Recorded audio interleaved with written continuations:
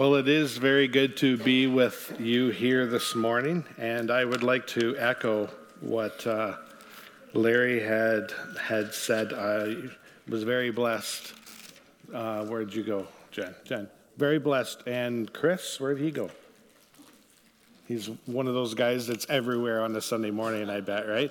Very blessed by the worship this morning. You could certainly feel the presence of the Holy Spirit in the room this morning, and was very blessed by that. As Larry said, we are from Niverville, where we pastored for just under 15 years. And we are in Niverville, but before that, our family actually grew up in Ontario, but I hope that you won't hold that against us. But you'll probably will hold the next thing I say against us. We're Leaf fans. It's a good thing you don't have any fruit or anything of that nature. It would be coming my way. But Larry had sent me a couple of topics that relate to the core values here at Landmark Christian Fellowship, and one of them was healthy marriages and families. And when I saw that, I thought, well, how can I not go with that one? Because that is certainly something that is under constant attack in our culture today. And interestingly enough, my wife and I were visiting our daughter at Briarcrest College a couple of weeks ago, and the church that we visited that morning was just beginning a series on healthy marriages and families. And I thought to myself, this topic actually really does need an entire series. So I really can't do it justice in one sermon. And so I thought to myself, well, Lord, where do we go with this Sunday? And I felt the Lord saying, well, let's go back to the beginning. Let's go to the first family in the book of Genesis. And so I encourage you to turn in your Bibles to Genesis chapter 3. And there are three target words that I'd like to encourage you to keep in mind this morning that I will be referring to. And those words are beautiful, broken, and blessed. And so they kind of go along with healthy, unhealthy, and healthy. And when we're very familiar with the Genesis account, and we see in the book of Genesis that as God was creating the world, on 6 different occasions, he looked at what he was creating and he said, this is good. And in Genesis 1:31, he took a step back and he said, this is very good.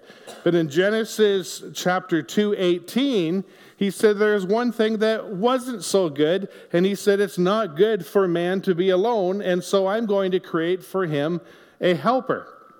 And so we know that he created Eve, but in Genesis chapter 3, this is where things get very interesting. And it's at this point that everything was healthy.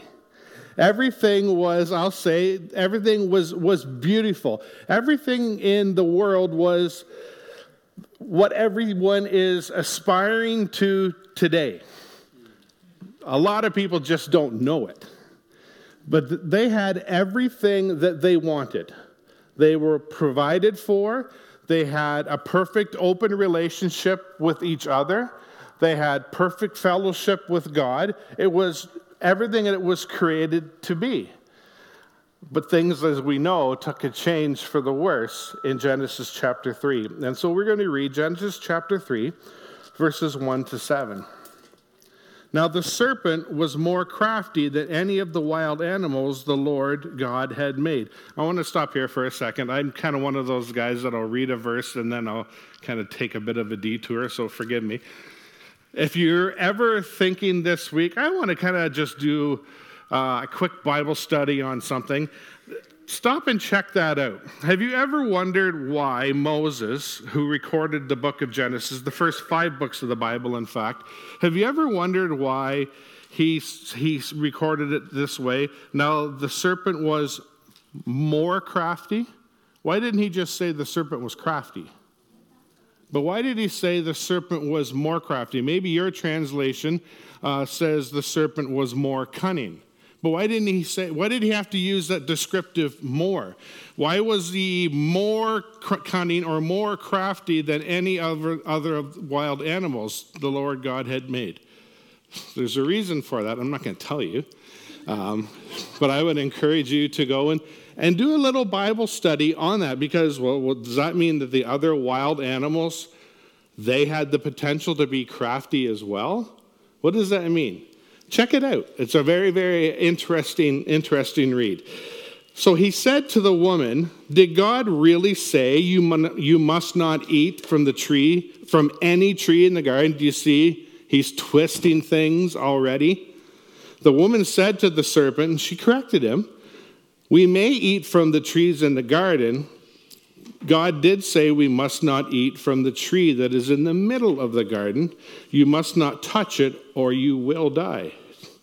You will not certainly die, the serpent said to the woman, for God knows when we eat from it, your eyes will be opened, and you will be like God, knowing good and evil.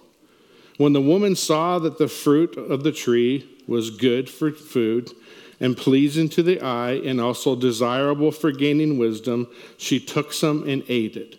She also gave some to her husband who was with her, and he ate it. Then their eyes of both of them were opened, and they realized they were naked, so they sewed fig leaves together and made coverings for themselves. You know those movies, you've probably watched a movie or a television show where right in the middle of it, there's a freeze frame. Maybe you've watched that movie, Freaky Friday. And there's a freeze frame, and you know that something is about to happen. And so the image on the screen, it pixelates, and right in the middle, as everything freezes, you know that when it unfreezes, something is about to change. Something different is going to happen. I kind of think of it that way with the Garden of Eden. When they took that bite, picture it this way, that there was everything just froze for that moment of time. And when that freeze frame took place, that's when sin entered the world.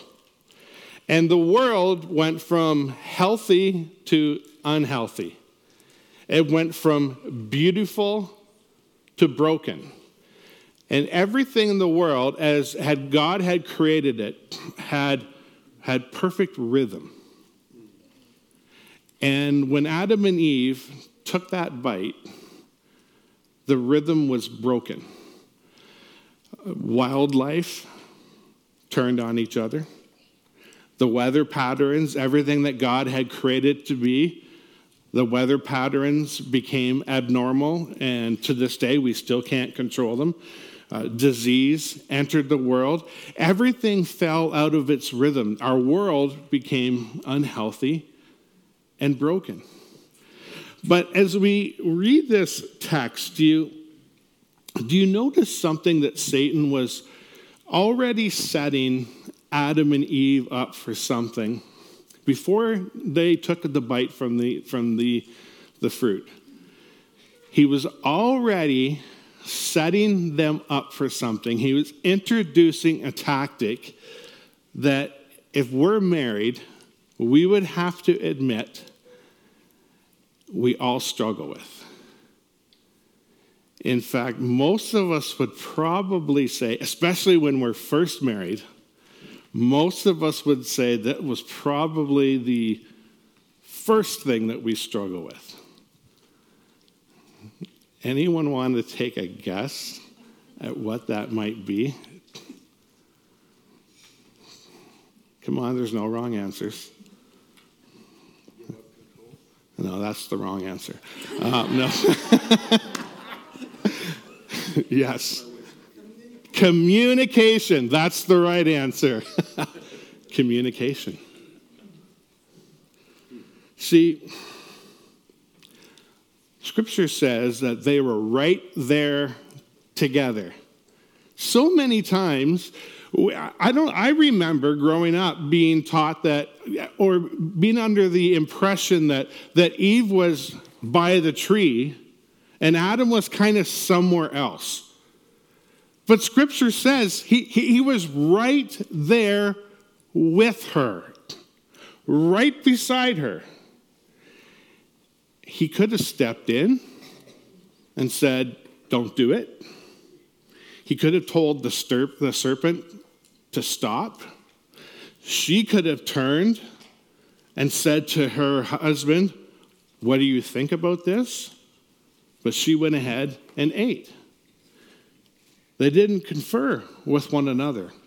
And you know, when you look at Scripture in the Old Testament, you will notice that God was in constant communication with the children of Israel. It was something that he was very focused on and very committed to. When he wanted to communicate with the children of Israel, he used a strong leader like Moses. He used a judge like Gideon. He used a king like David. He used a prophet such as Isaiah. He was in constant communication because communication was vital to the relationship with the children of Israel. When the children of Israel were listening, and when the children of Israel were responding, the relationship with God went well.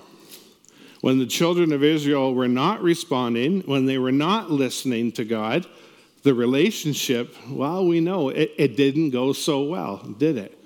Same thing with our marriages. When the communication isn't there, the relationship breaks down, and it doesn't go so well. Now let's go back to this freeze frame. The freeze frame unfreezes. So you know how the pixelated image in the movie goes? It goes, it ends. And the two characters kind of, they unfreeze and they look around and they know something happened. They know that something's off, but they don't right away realize what it was or what it is for a few seconds. And maybe it's a little bit longer in some stories, but here, Adam and Eve, they tuned in pretty quickly. They realized we're naked. And Scripture says once they realized that they were naked, they covered themselves up. I don't believe that this was just a physical vulnerability or the need to conceal themselves just because they were naked. I believe that there was a need to cover themselves up physically and emotionally as well. Because that was broken also. You see, when we think about it, in our marriage relationships, what are two other things that we often struggle with? Usually one person struggles to share their emotions. One person gets there quicker than the other. And have you ever noticed that for some reason, as married couples, it takes us a little while to get there, to pray with each other? That so many times over the years as I've met with different couples, it's a lot of work to encourage them to sit down and just pray together. Because they are fearful of being vulnerable with each other. There are other things that they can do, but for some reason, when it comes to the spiritual act of prayer with one another, it's difficult. And sometimes having one be emotional, express their emotions, that's really going on, that vulnerability is more difficult for one than the other, getting them on the same page. That comes from the Garden of Eden, because it became fractured. But that tension is about to become more intense as we read in verses 8 to 13. Then the man and his wife heard the sound of the Lord as he was walking in the garden in the cool of the day. And they hid from the Lord God among the trees of the garden. But the Lord God called to the man, "Where are you?" He answered, he said, "I heard you in the garden, and I was afraid because I was naked, so I hid." And he said, "Who told you that you were naked? Have you eaten from the tree that I commanded you not to eat from?" The man said, "The woman you put here with me, she gave me some fruit from the tree, and I ate it." Then the Lord said to the woman, "What is this that you have done?" The woman said, "The serpent deceived me, and I ate." You know, there is so much here that we could learn. So much here, but we don't have the time to go through it. But did you notice Adam's initial response? God asked him the question, "Okay, Adam, did you eat from the tree?" Adam's response to God, who at just a few moments earlier, he had a perfect open relationship with. He knew who God was. He knew that God was holy. His response was, "The woman you put me here with." In the first 3 words to God, he blamed God and the woman. The woman, you. And then God turns to the woman, because it gets even better here. Then he turns to the woman and he questions her, and what did she do? Well, she blamed the devil. The devil made me do it. That's where that expression comes from. The devil made me do it. That comes right from the garden. Let me ask you another question. Has blame crept its way into your marital relationship? Has it crept its way into your home? Parents, I bet you have had to step in and intervene a few times with your kids. You're trying to settle a dispute or an argument, and what do they do right away? One blames the other.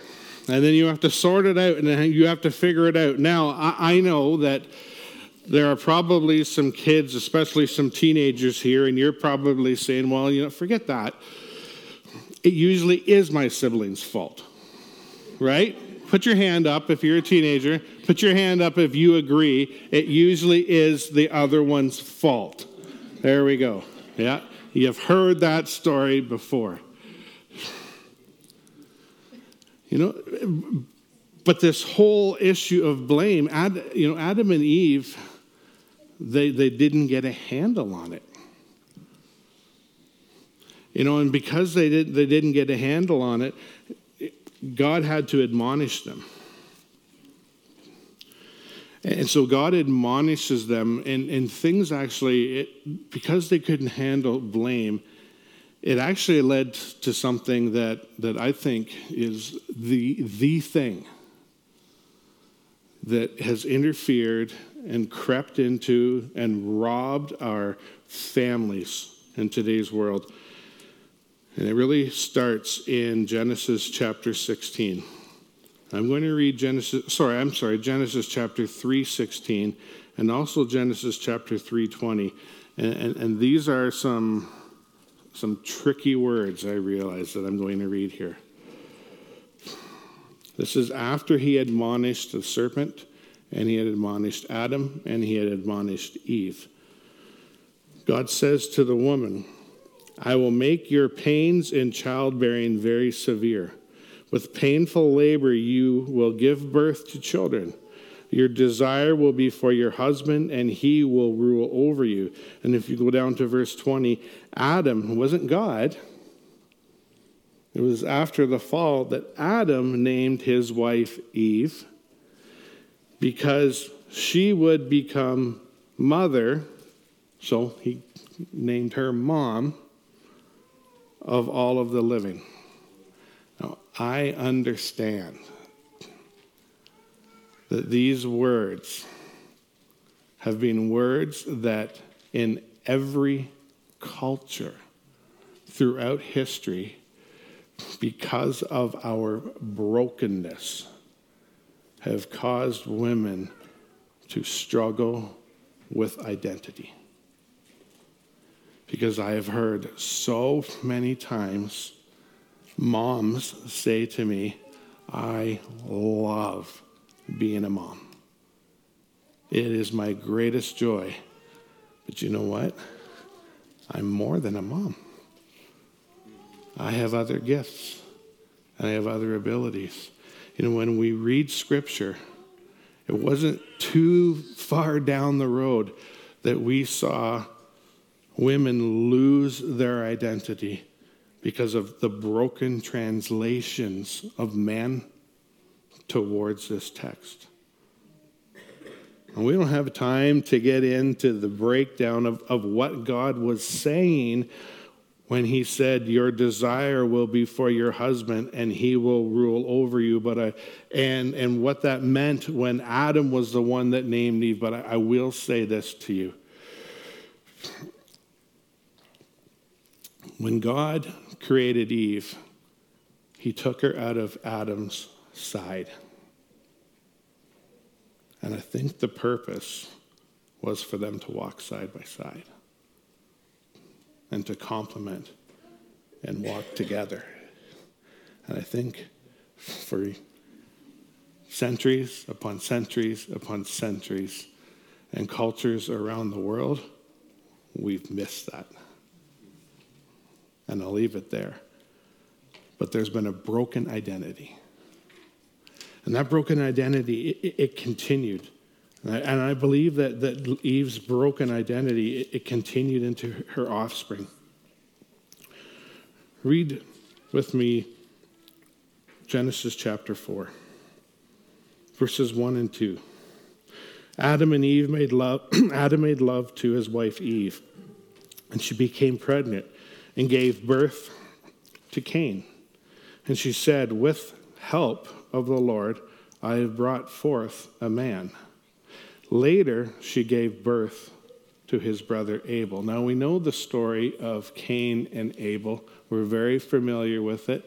God asked Cain and Abel to bring him sacrifices. Cain tended the fields, Abel tended the flocks. God rejected Cain's sacrifice, and he accepted Abel's sacrifice. The reason that he accepted Abel's sacrifice is because he brought him the very best from his flock. The reason he rejected Cain's sacrifice is because Cain didn't bring him the very best from the fields. And as we read this text, we see that Cain was pretty bent out of shape about it, wasn't he? And you know, I think I know why. I think I know why Cain didn't bring him the very best. And that's why I read verses 1 and 2. Verse 1, she said, with the help of the Lord, I have brought forth a man. I did some research into that. You know, the more accurate Hebrew translation for that is, with the Lord's help, I have brought forth the man. The man. And notice how it says, later she gave birth to Abel. The man. Cain was the man. You've met people like that, haven't you? I'm the man. Cain was the man. And Cain knew that he was the man. Mom thinks I'm the man. So he had that misguided identity about himself. And so when it came to giving sacrifices to God, Abel had a better understanding of who he was and what he owed or what he needed to offer to God.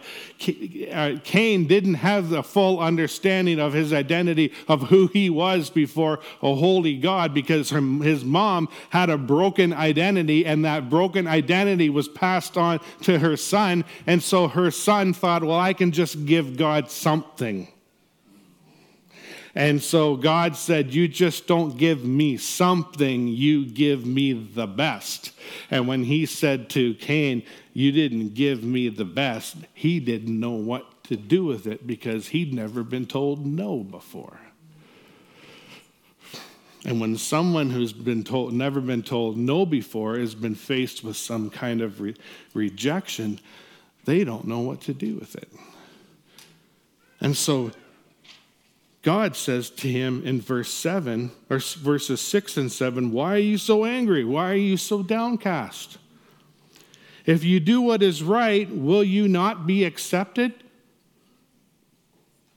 But if you do not do what is right, sin is crouching at your door. It desires to have you, but you must rule over with. Can you sense the urgency that's being expressed by God here? He's not just making a statement. There's urgency here. He's begging Cain.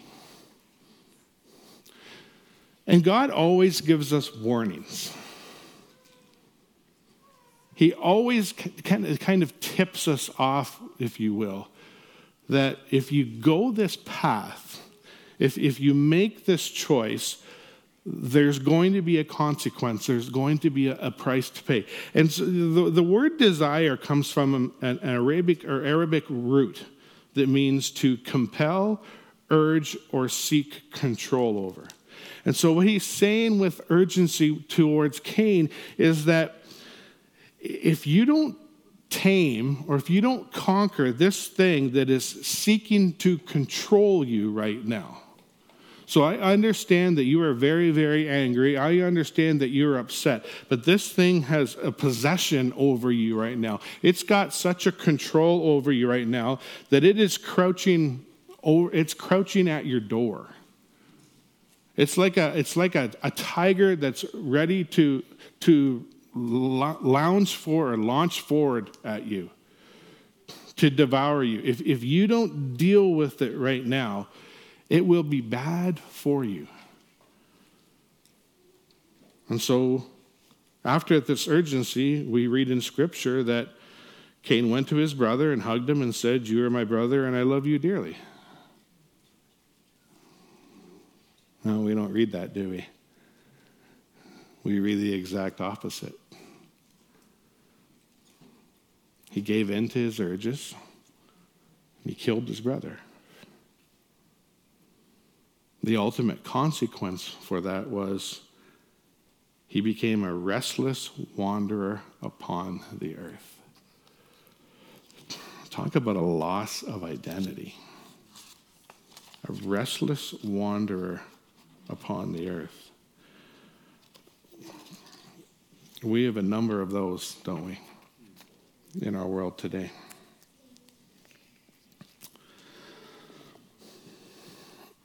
Our culture is in the throes of an identity crisis. You know, folks, that's the thing. That's the vehicle that Satan is using. He's using that to target our children. Our children are being encouraged to doubt who they are and who they were created to be. At every turn, and you know this, at every turn, they are being told that the sensible thing to do is to question their own identity. If you're not questioning how you are created, if you are comfortable with who you are, then that doesn't make sense. You need to question your mom and dad. You need to question grandma and grandpa. you need to question this book, because this book is archaic. They're pounded with it. You know, parents, I cannot whitewash this for you. I cannot candy coat it. You have a really, really tough job. You really do. You have so much more to deal with than what my parents had to deal with when I was a kid. The biggest things that they had to deal with was don't listen to AC/DC and Motley Crue or smoke cigarettes. That was the thing that stressed them out. It's way more for you. Way more. So what do you do? What do you do?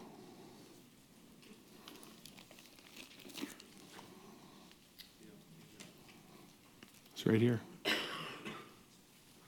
You know, this word, it has to be, it must be the ultimate authority in your home. And it has to be up here. Your family must sit underneath it. They must submit to it. All of its teachings. And I've had one child go through some university. I've got one daughter who's at Briarcrest. And I will say this, I shouldn't be giving shameless plugs for places, but I will. I praise God that I've got a daughter that still goes to a Christian institution that will not cave. Because there are too many Christian institutions right now that are just becoming too liberal and waving a little bit here, a little bit there because they need the money to stay open. I praise God that there are some that just simply say, no, we're not going to do it. But I did have one son that went to some secular university. This book is mocked. You are considered a fool. You are considered dumb, uneducated. Parents, you are teaching your children something that is not popular, but you have to tell them this is the textbook. This is the truth. This is the guide. Thy word have I hid in my heart that I might not sin against thee. And you know what? What I have found is your kids, they will get to an age where they will ask questions. They will want to examine their faith for themselves. But you'll be amazed at how they'll come around. You know, they'll realize that, yeah, there's a lot of sense there. The world, they try and come up with a lot of answers for a lot of things, but this is where the peace is.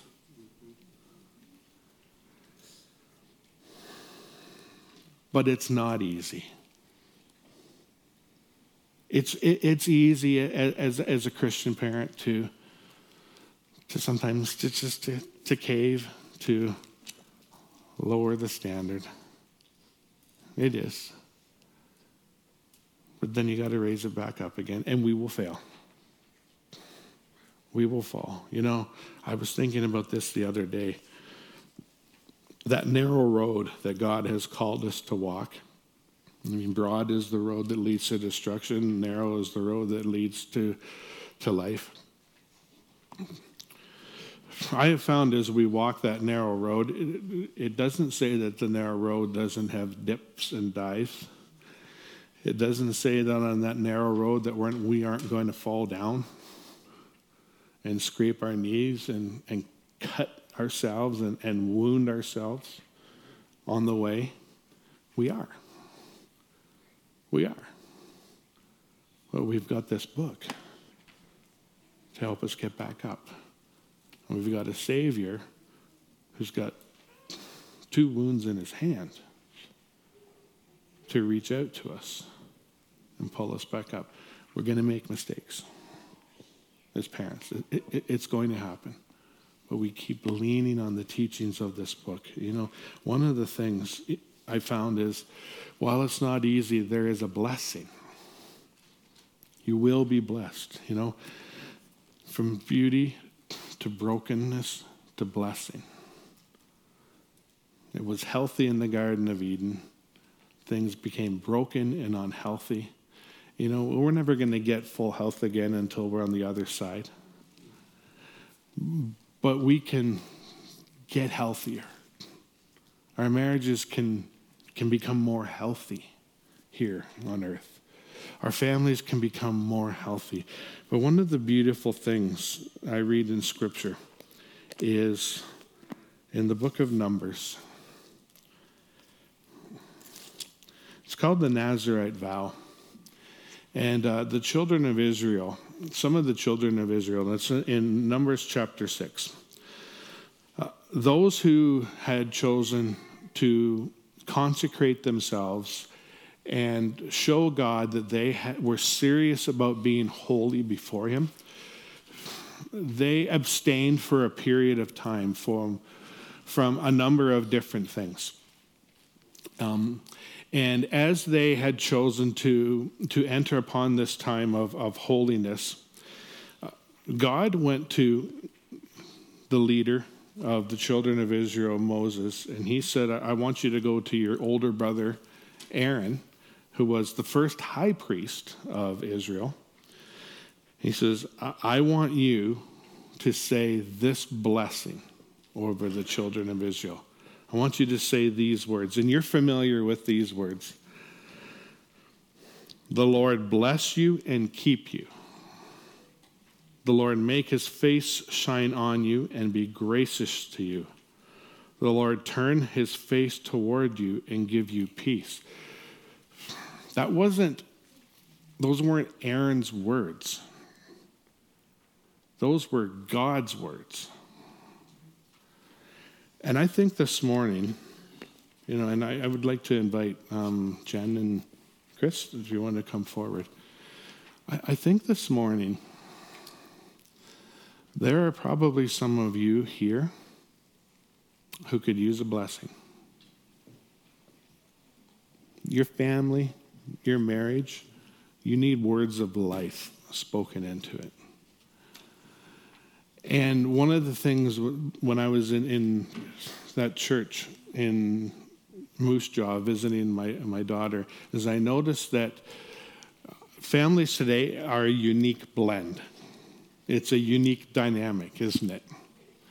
And whatever your family dynamic is, maybe you just need a blessing. You need prayer. Maybe you feel like you're a restless wanderer upon the earth. Maybe you have someone in your family who is a restless wanderer upon the earth. Maybe you are praying that one of your kids doesn't become a restless wanderer upon the earth. Maybe you're here this morning and you're like, man, keeping this book up here right now is a real challenge in our family. And you know what, Graham? I feel like I'm faltering. And it's really difficult. I feel like I'm Moses and my hands are going like this and I need someone to come alongside me and prop them up. I just need someone to pray with me. I need encouragement. I've got to have someone come alongside me. And I would just invite, if people want to come forward as the worship team leads us in some songs. If that's you, and maybe Larry and another member of the leadership team would be willing to pray over you. But you know what? That's one of the reasons why we're here. Is we're a team.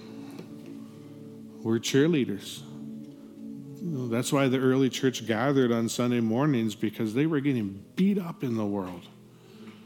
And we're heading that direction. Fast and furious, where the world beats us up, and we come here because we need each other so we can go back out there and be strong. So if you're here this morning and you need a blessing, you need someone to pray over you, to pray over your family, maybe you want to come up here as a family and just have someone pray a blessing over your family. Maybe you just want to come up here as a parent and say, I just need more strength. Maybe you're a single individual here and you're standing in the gap for someone. If that's you this morning and you're here, and you need to do that, I just invite you to come forward, and we will be more than happy to pray over you.